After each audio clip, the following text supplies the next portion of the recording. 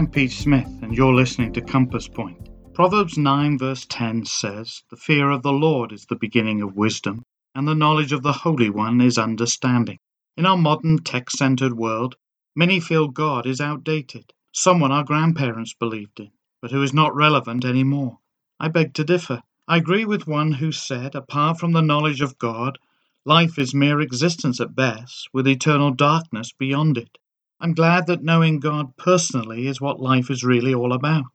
A healthy sense of awe and wonder, a due reverence for the Almighty, and an acknowledgement that He is so different to us is a good and wise course of action.